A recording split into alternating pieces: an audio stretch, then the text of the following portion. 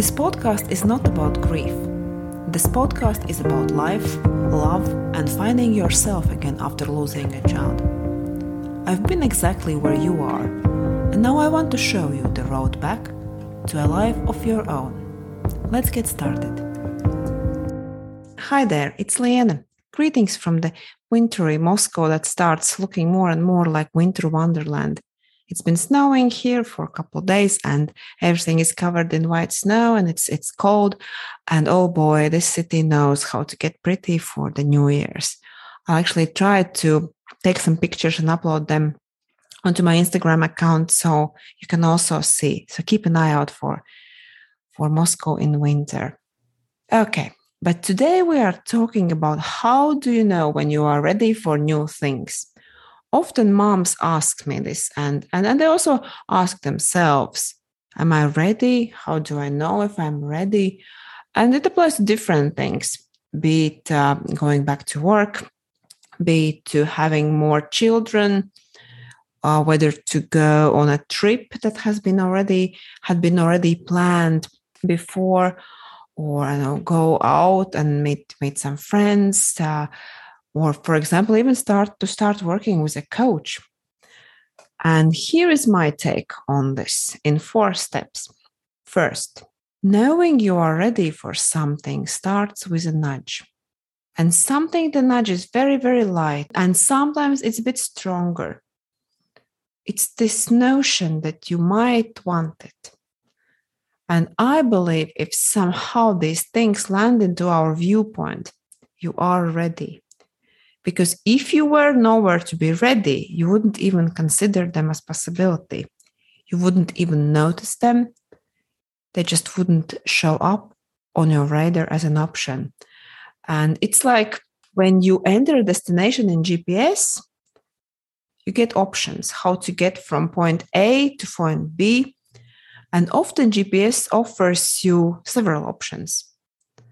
And sometimes you think that, why can't I go through here? This seems like a shortcut.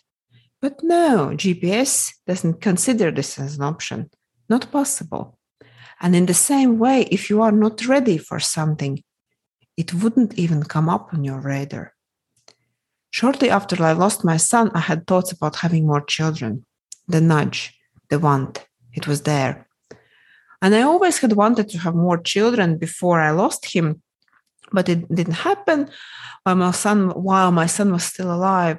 So I wasn't sure if it still was an option for me. But it was there. I wanted to have more children. Losing my child hadn't ended my wanting for more children.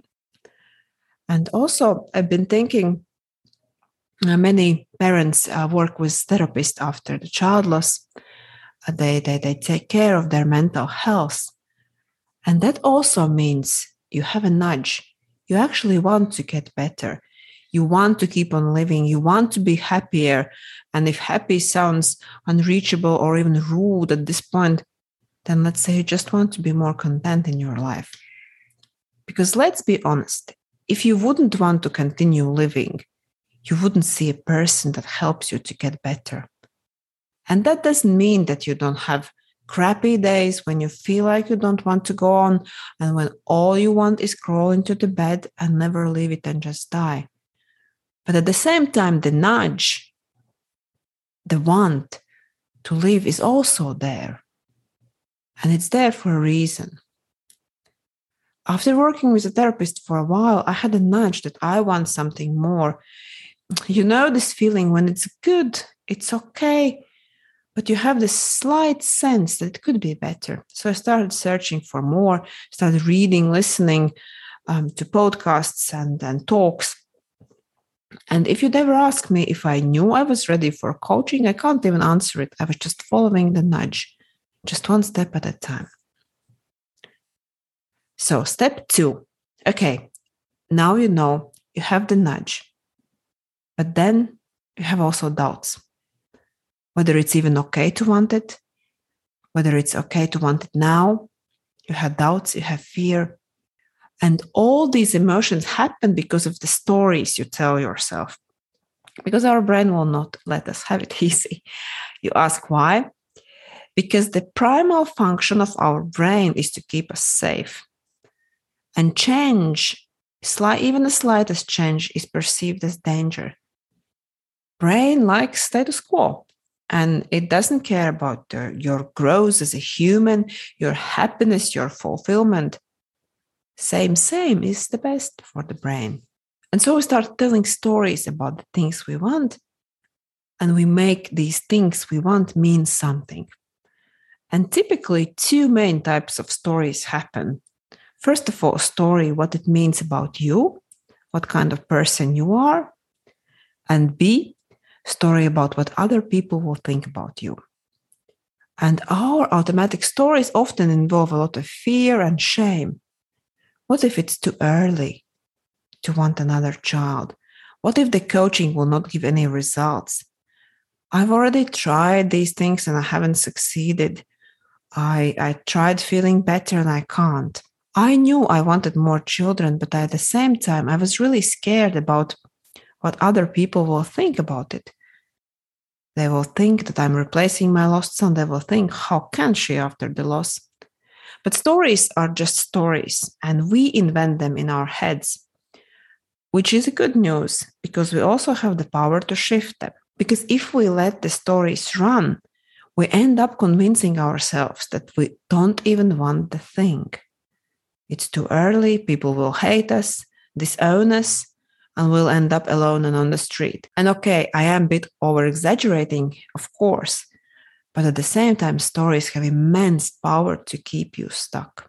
So I want you to think about the stories you are telling yourself and choose them wisely. And tell the stories in a way that take you forward instead of keeping you stuck.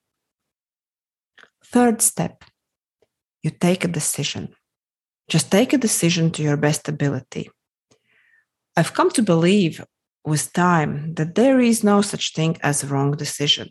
You just take a decision. Because most of the time, our knowledge about the future is very limited. We live in a volatile world, human lives are unpredictable, so we just do our best, really. And all that is needed for you to move forward, start new things, is 10 seconds of courage to say yes. Yes, 10 seconds of courage. Because let's be honest, most of us regret things we didn't do, not the things we did. And that leads to the fourth step, reevaluate, change your mind. Because most decisions are not even final. Most of the times you can reevaluate, readjust, change your mind in the process. And even if the decision you took turns out was not something you enjoyed, and I'm deliberately avoiding to use the word wrong decision, and because there is no such thing as a wrong decision. You just took a decision with the knowledge you had at the moment, and you still learned from this decision a ton. And you will get new nudges once along the way. This morning, funnily enough, my 6-year-old son was teaching his brother. He said, and I just love, I can't help his tone when he's doing these, saying these, you know what sentences. He said, it's okay to make mistakes because mistakes is how we learn. And I was so proud hearing him say that. I wish I was so wise at the age of 6. I think I started intentionally realizing that I can learn from my mistakes and that making mistake doesn't mean I'm a failure around 40. But of course, better later than never. So nothing, absolutely nothing has gone wrong here.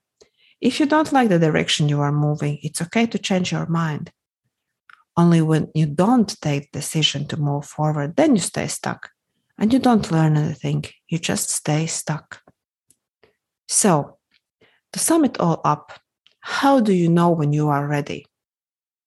When you have a nudge, listen to it. Because it's there for a reason. It's telling you something about what you want to do, what's important in your life, and where you want to go. It's there for a reason. And most likely, that means that you are ready. And then listen to the stories that come up when you want to follow your nudge.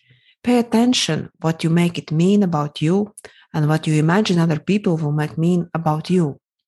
And check if it's really true and whether this is the story you want to be telling yourself. And then just take a decision. Ultimately, right decision doesn't exist. So it's better to take a decision, move forward, and learn from it. Okay, that's all what I have for you today. Thank you so much for joining me for another episode. If you haven't yet, I would love if you've subscribed and rated my podcast if you love it. And have a good week listening to what nudges you. Bye. If you are loving this podcast, then please hit subscribe, download it, and please share it with other child loss survivor moms. I'm committed to help as many moms as possible to recover and build a life after child loss. You can find me here on Instagram, TikTok at Life After a Child Loss, or you can visit my website, coachliene.com. That's coachliene.com. And if you'd love to chat, you can sign up for a free coaching call on my website. See you next week.